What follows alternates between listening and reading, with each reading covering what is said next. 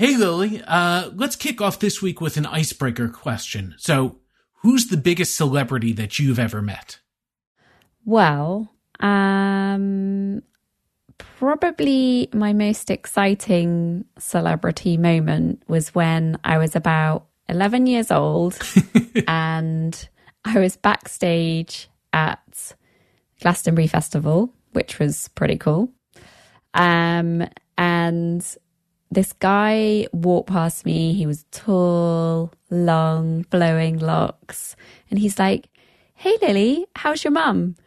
And I was with my friend's mum who was looking after me. And she was just like, her jaw hit the floor because it was Robert Plant of Led Zeppelin. Yes, asking me how I was and how my mum was.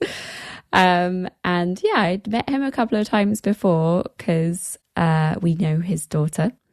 The family knows his daughter. And he recognized me and said hello. And I'm terrible. Like, I don't ever recognize celebrities. So it was a good thing he did recognize me because I wouldn't have known it was him walking past me at all. Okay, well, mine isn't nearly as impressive as Led Zeppelin's frontman. I mean, that's awesome. But I did get to meet some amazing people in my former life as a music journalist. And I'm sorta in the music video for Tribe Called Quest Scenario, which will never stop me from claiming I really am in it, but I was at the show where they filmed it and I was right up front. And I got to meet Snoop Dogg and Paul McCartney, but not at the same time. And I don't think either of them would recognize me now. Well, our guest this week trumps us both. Manon Dave is not only the Chief Product and Creativity Officer at Mindvalley, he's also created music with Idris Elba and worked with will.i.am. Aside from that, Manon has also worked on some very cool products, mixing the physical world with the digital to create brand new products and experiences that inspire and teach. And today we talk to him about passion, how you find it, how you use it, and how it can make you a better product person.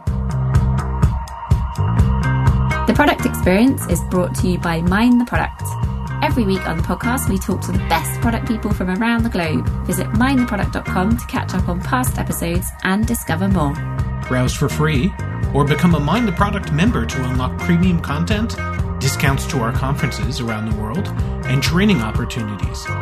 Mind the Product also offers free Product Tank meetups in more than 200 cities, and there's probably one near you. Manon, thank you so much for joining us tonight. We're really excited to talk to you.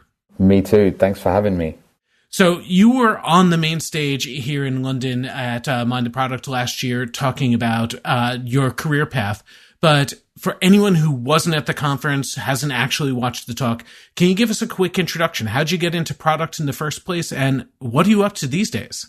Yeah, absolutely. So I'm currently Chief Product Officer at Mindvalley. I'll come back to that in a second, but I guess to answer in the order that you asked, I got into product kind of by fluke, really, and I think it's the case with so many people who I met, well, not just at Mind the Product, but over the years. I actually I studied sort of computing and business management at Kingston University, and I don't really know what I wanted out of it all. I just knew that I really enjoyed being creative and making stuff, and I think I thought engineering was the way to go. So I started my career as like a really, really crappy engineer. To be honest, I couldn't really write code very well at all, and very quickly fail-safed into a QA role. Not that that's much easier, and definitely not a fail-safe for engineers. It's almost engineering in its own right. But managed to kind of like scrape through building one of the first QA teams at a company called Affiliate Window, where I started my career, and very quickly realized that, some of the stuff that I was doing, which I guess you can call kind of solution design. I started out as as kind of like the technical services representative, helping customers integrate code, and then obviously started that QA team. And I sort of realized that, as customers were identifying problems, there was a pattern to those problems. And then I would negotiate fixes with the engineers, and then those fixes would become wholesale features in their own right. And suddenly I was the conduit between all of these different teams. And then I discovered that actually, look, there are some companies that have this role that kind of facilitates all of that, that they call product management. And so I went on I think one of those Mountain Goat software courses with Mike Cohn, and did my, Scrum and Agile certifications. And then I quickly realized this is actually a very real profession, and tried to persuade my boss at the time to sneak me into Mind the Product, at least get me a ticket for one person, and I'll try and squeeze in an extra couple of people. And I think I even sneaked in the back door a couple of times, to be completely honest. But I really just fell in love with product from that point onwards. And as I say, I really saw it as a creative outlet for an otherwise technical career. And now you're working as CPO at Mind Valley. Tell us a bit about that business and your role there. Yeah, so I'd actually just started at Mind Valley the same week that I did the product talk that you were mentioning. And Mind Valley is an interesting company because for the last few years I've been working within the ed tech space. And Mind Valley positioned themselves to me when we started speaking as an ed tech company. And obviously when I looked them up, I saw, that they have live events, they have a lot of this kind of personal growth content. And I wasn't sure if it was much more than kind of Netflix for personal growth rather than an ed tech company. But, joining the company and meeting the founder, Vishen, I've been pretty amazed by just how much tech they have under the hood, and how much of a product-centric organization it really is.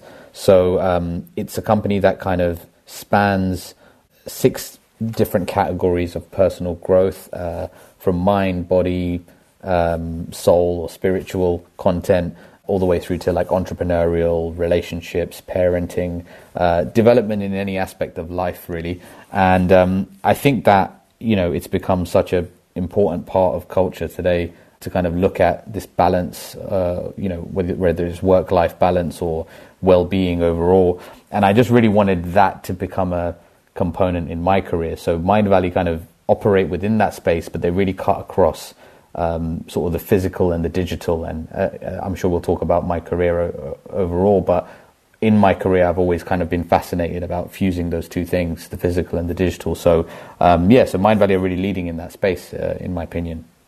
And one of the things you started with in your talk is how to describe what product managers do or what product management is. And you've got your own kind of take on this, which I always love hearing, like how different people describe it. So how would you describe it?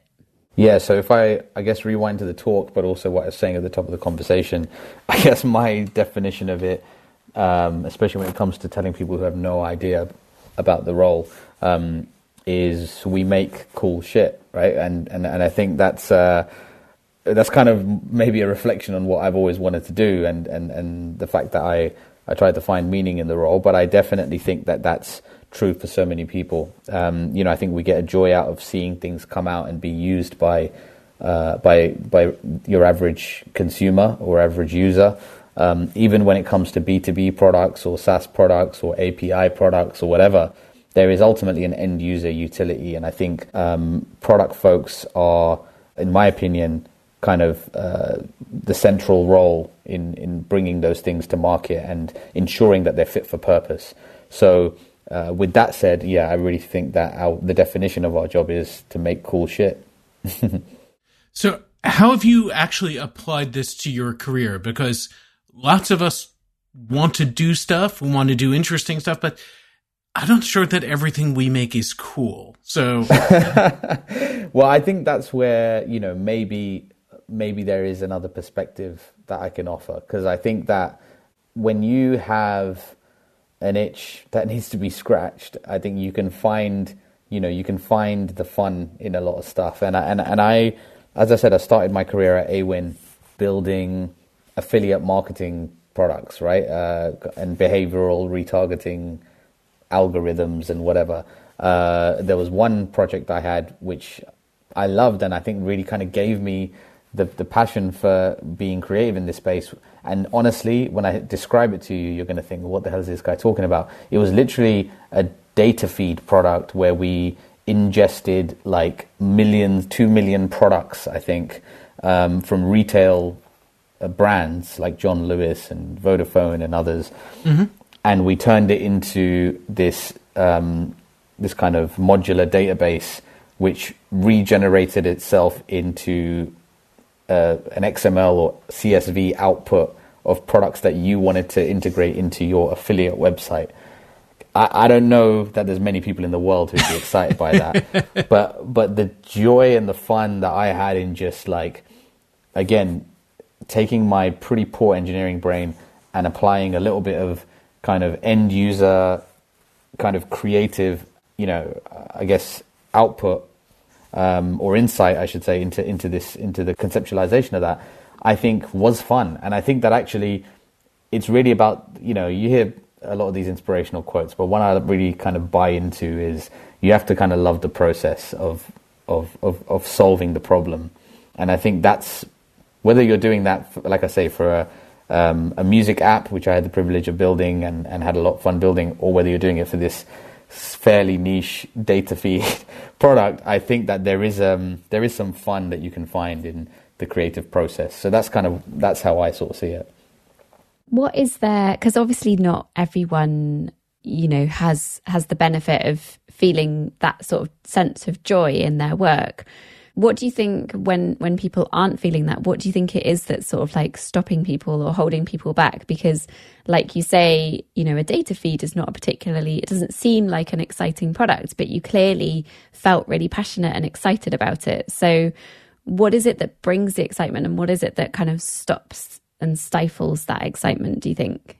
Yeah, I mean, look, I think that this is where, having done the talk at Mind the Product and met so many people afterwards who kind of pointed to one specific example or aspect of my talk and said, at the after party or just after the event, oh my gosh, when you said that thing, like that really resonated with me because I felt this way about so-and-so. And usually that so-and-so is, it might be something creative, or it might be that they're really into sports, or they're filmmakers in their spare time, or they've always dreamt of, I don't know, climbing a mountain, or whatever that thing was.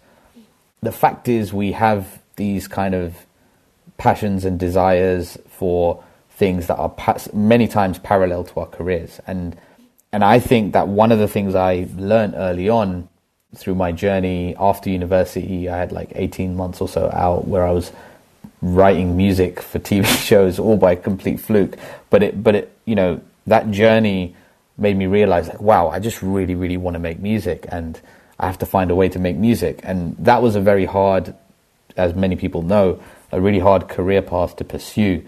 But the knowledge, or having tasted what could be possible, like in that world, made me just realize, like, whatever it takes to pay the bills, I need to have that kind of creative itch scratched. I need to make sure that I'm like being somewhat creative. I need to have the same juices flowing as if I was writing a song or making a track. And I kind of never really shied away from emphasizing to those I was working with from day dot, that I did this and I enjoyed it, and I'm going to continue doing it, and I might work until 3 a.m. making music and show up at 9 a.m. and I might be rubbing my eyes, but my work will never suffer because the knowledge that I can go home and do that is the most exciting thing. And somehow the acceptance of that, and I was pretty lucky, there's a guy called Kevin Brown who ran that company and gave me my first job, who himself was like, just a bit of a prog rocker in his free time and just, whatever. He had his own passion for it. So I understand my circumstances were pretty lucky, but I think that there was an immediate kind of acceptance of like, this is just who this guy is. And that made me comfortable in my skin, and I was able to then just, I think the message I was trying to get across was be my whole self at work and apply some of that, I guess, the same approaches to product that I would writing a song. Manon, it's obvious that you're a passionate guy, and if you're not engaged in something, you're not going to be bringing your best self to it. Right. But you were telling me the other day that you think that applying this passion also helps make you better at the job, not just being engaged. And I can see that there's something that's contagious, that getting other people excited is part of it. But how else does it make you better at the job, or how do you think it makes other people better at the job? I think that, and this is a bit philosophical, but I think at the core, product people for sure, and maybe all people are in essence storytellers, right? And I think that as product people, the reason why I emphasize product folks in this case is, again, it is about that user journey and ensuring that there is a kind of arc to how somebody consumes the product. So for me, it's just the pursuit of that kind of made me feel that this is something that is a clear parallel to the other thing I like doing, in this case, music making. And I think whatever that kind of nugget is that you can sort of find and apply from the things that you are otherwise passionate about that are mirrored in, I hate calling it the day job, because I don't think that for me at least, those things aren't separate. But I think if you can take that and apply it to the thing that you're tackling in the product space, or find the kind of parallel in it, I think it makes you inherently better. And then I think the reason why is because naturally you have more of an attention to detail. Naturally you have more of a stake in the outcome, and I think you become, again, inherently more articulate about communicating, the areas that you want to improve, or the things that you want to achieve, or the way in which you collaborate with stakeholders and other people. And I think all of those things just come part and parcel when you have that kind of backing of your own, incentive in doing the thing.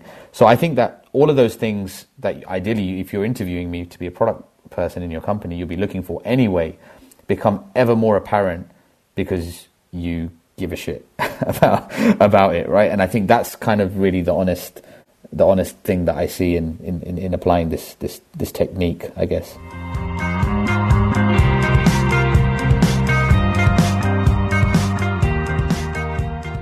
Are you ready for Mind the Product San Francisco conference happening in June? If you've been before, you're probably feeling a bit like me, desperate for your MTPCon fix. And if you're new to it, this is the product conference not to miss. If you're a product person looking to advance your career, expand your network, get inspired, and bring the best products to market, then this is for you. So, what can you expect? Well, MTPCon is known for their epic lineup of speakers, renowned product leaders with invaluable insights and tactics to share. They cover a range of exciting topics that will challenge and inspire you to step up as a product manager, always with something tangible to take away into your own product practice. And don't let location hold you back. Even if you can't join in person in San Francisco, you can still be part of the action with their convenient digital-only option. This event is a must-attend for anyone seeking to elevate their product management game. Find out more and book your ticket at mindtheproduct.com/San-Francisco.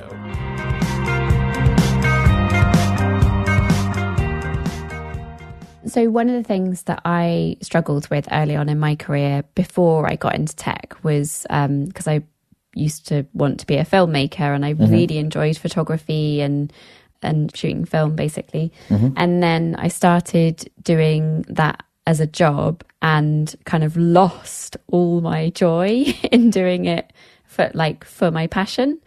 And then kind of moved into tech and found that sort of creative outlet, I guess, sort of kind of similar to you, and now really enjoy kind of my photography and making videos and stuff, but have that very separate from the money earning work. Yes, yeah.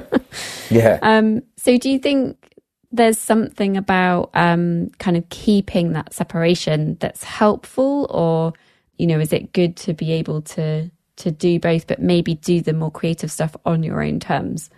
Yeah, I mean, I think this is something that comes up a lot when I speak to folks. And, I recently did a talk for a company offsite for one of my friends who runs a design team at this company. And one of his team members said to me, look, this sounds fantastic for you, but to me it sounds like burnout, because actually I'm a creative person. I do, creative things every day.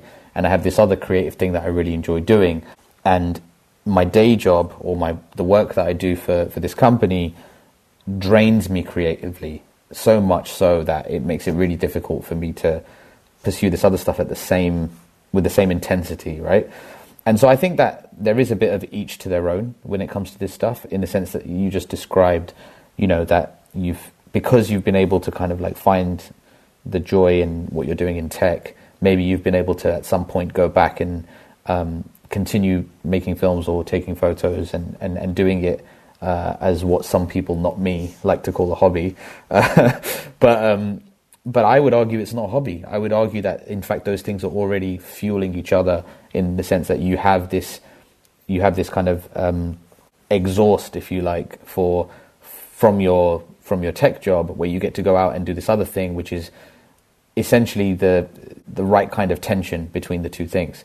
So I actually think, and this is a hypothesis, that maybe you're happier and better in your job because you have gone back to being able to do that photography stuff. So in my mind, it's not that you have to necessarily converge the things, but I would hope, and I'm sure that you do, often talk about or share with the folks that you work with in the tech world the other stuff that you're doing, if for no other reason than just to say that you did it on the weekend or whatever. And I think that makes a material difference, genuinely, in the way that you collaborate with people, in the understanding that folks have of you. And I think that people who are kind of doing it in a completely ring-fenced way miss out on that. They miss out on that extra level of collaboration, the extra level of understanding amongst peers, and ultimately the extra opportunity that gives you, and the affordance that gives you to experiment in the product space or the tech space. When you're working in a big company or in a big team, or when you're early in your career, sometimes, you've got that thing, you've got a huge amount of passion for something, but you might not have the station to really make a difference yet.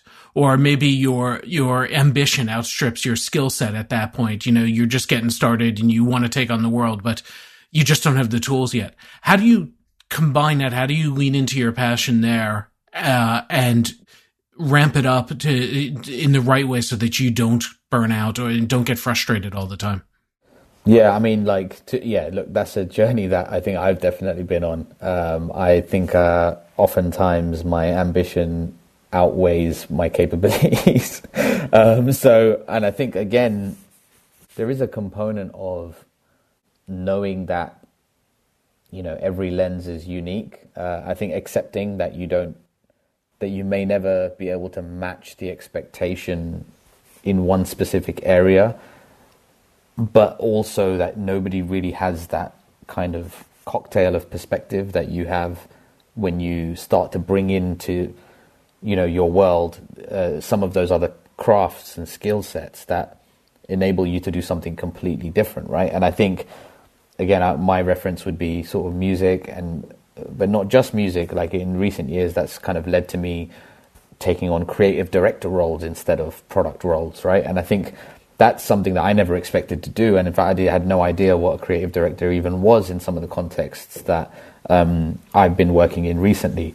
And I would say the same about, Lily. I'm not sure what, your day-to-day tech world looks like, but I would argue the case that the kind of visual skill set that you have in filmmaking and photography and so on creates a type of perspective that only you can have when tackling those tech problems and challenges. And I think the hardest thing for anyone starting out, like myself when I was starting out, was knowing that first of all, knowing what those things were, what those unique perspectives were, and secondly, the kind of, I guess, awareness that that I'm allowed to leverage those tools. And I think that you just kind of presume that you're not supposed to be dipping into the skill set of your filmmaking knowledge when critiquing the user experience flow of a piece of software.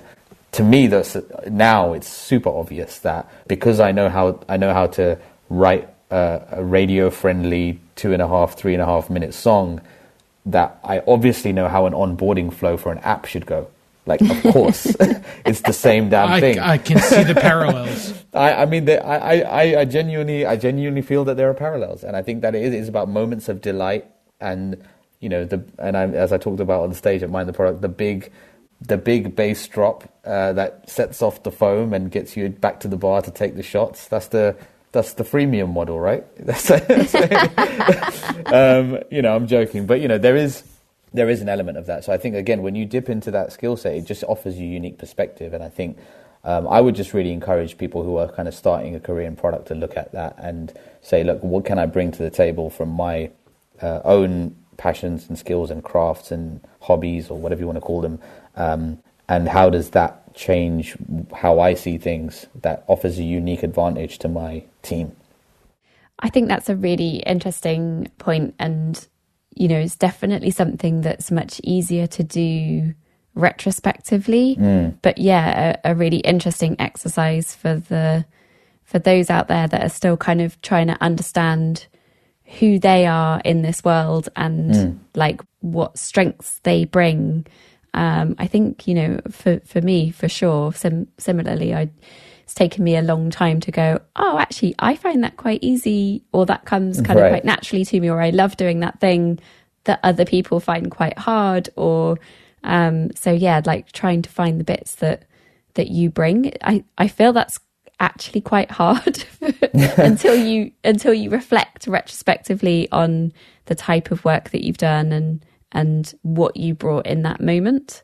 Yeah, absolutely. I think my granddad has this phrase that he uses, like a saying in Sanskrit, which essentially is like to connect the dots backwards, right? Like you can only ever know in hindsight.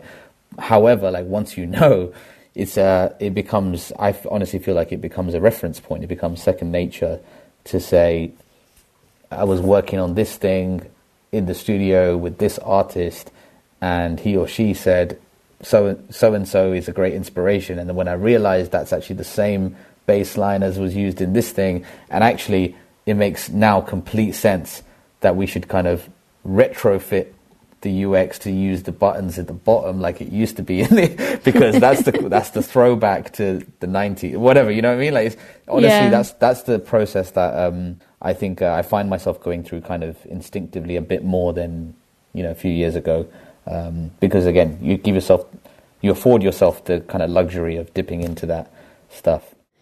And you're working as a CPO now, so how do you support your team in developing their own passions and bringing those into the workplace? Yeah, I mean, like, you have to use, I guess, language that people are used to or understand. So I like leveraging the side hustle culture and sort of saying, I don't see it as a side hustle. I just see it all as one big hustle. But I think that I encourage it a lot. I think in many places they have Hack Fridays. You have a little innovation day or whatever. I'm a big fan of let's do that as much as possible and all the time, ideally. And I like to know. I want to know what people are working on. I don't shy away from it. I don't get concerned about how much time are you spending on the day job? I mean, the expectation, as adults and as creative folks or as product folks, is the work has to get done. So that never really comes into play. But instead, I actually really try to flip it on its head and say, hey, look, I urge you to kind of pursue this other stuff that you want to experiment with. I will try and find time where we can at work to make that a possibility, that, for us to collaborate internally on some of this stuff. And to be honest, some of the best ideas we've had, award-winning ideas and products, have come out of those exercises. So I think my job is, as a chief product officer, is to enable more than anything else, as many other CPOs would do. But I also think that means enabling some of those grassroots ideas to be really brought to the fore, when it comes to some of these experiments. I wanted to ask you also about almost the flip side of passion. Uh-huh. So a lot of times when we work with people, we're doing strengths assessments and, what are your strengths and weaknesses and looking at all that. And there's all these things of 360s of, and ways to say, what am I good at and what do I still need to work on? Mm-hmm. When you're helping to develop people or even work on your own development, there's two schools of thoughts. Which do you lean anyway on? Do you lean into strengths, shore up weaknesses, some combination of both? I definitely have moved from I need to be really, really well-rounded and have really strong, deep roots or skills in these various areas, and I think, as a product person, you could probably list, on one hand what those things are, like be more data driven, be more commercially aware or astute, be more numbers driven, be more creative, be more engineering and tech focused, any and all of those things.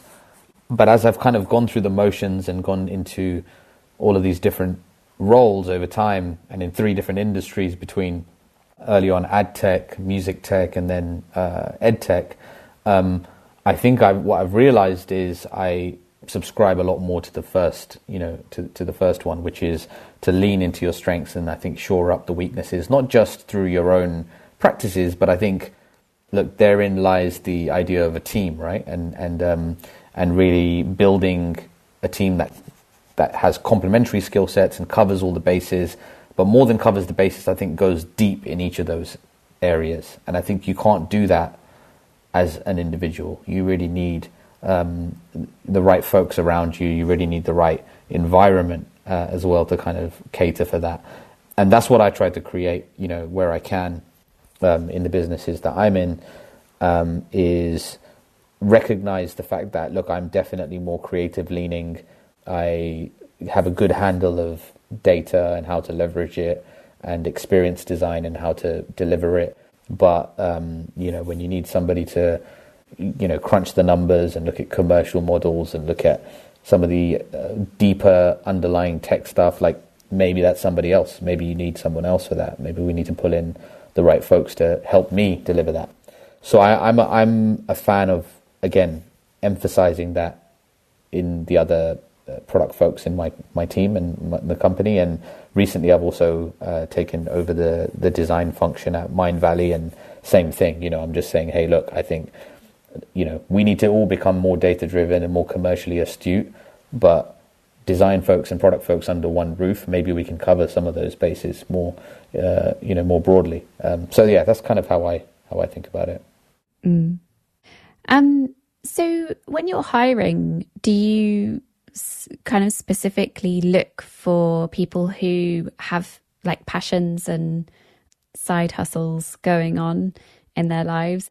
Yeah, I think for me, I don't discriminate. So it's, I don't think it's a prerequisite for you to have like a bunch of side hustles, but for sure, I'm a fan of like folks who I think at least demonstrate the pursuit of something that they enjoy on the side. This might be running marathons. Like, it doesn't have to be something that is directly related to product management or engineering or design or any of the areas that I might be involved in.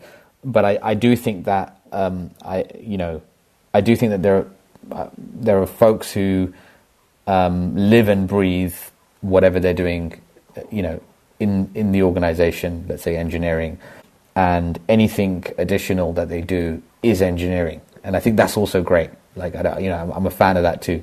But I do definitely believe that sometimes when you're inside a problem and you're solving that problem, you forget about the other problems that exist in the parallel spaces. And I think that is really what this is all about. It's just about saying that there are those other wormholes that lead to the same outcome or the same feeling or the same, goal. And I think that there are ways to access that, when you start breaking out of the confines of an individual problem.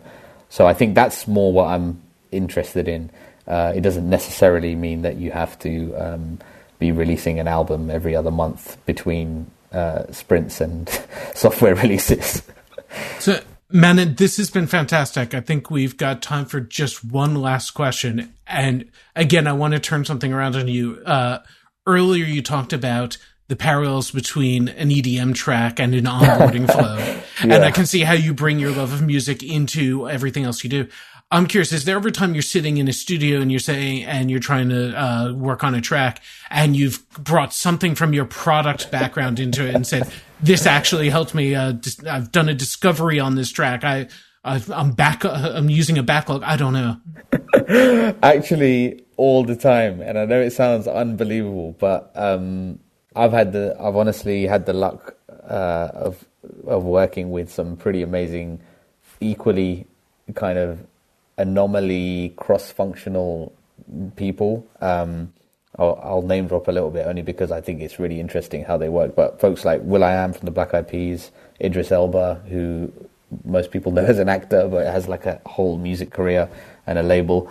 And I think these folks actually really invite this. It's really strange. But yeah, someone like Will, he's like a massive proponent of like having technology folks around him when writing an album, when building songs. And I think he takes a very tech first approach to the music production world.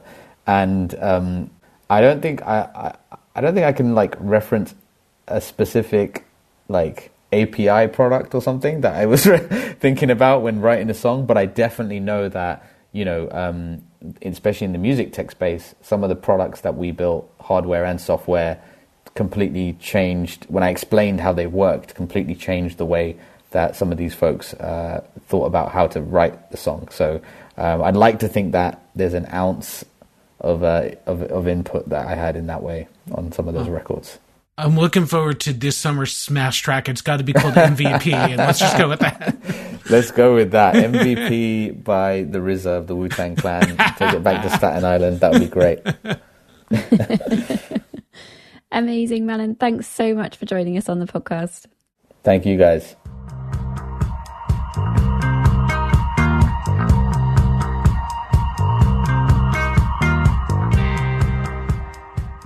The Product Experience is the first and the best podcast from Mind the Product.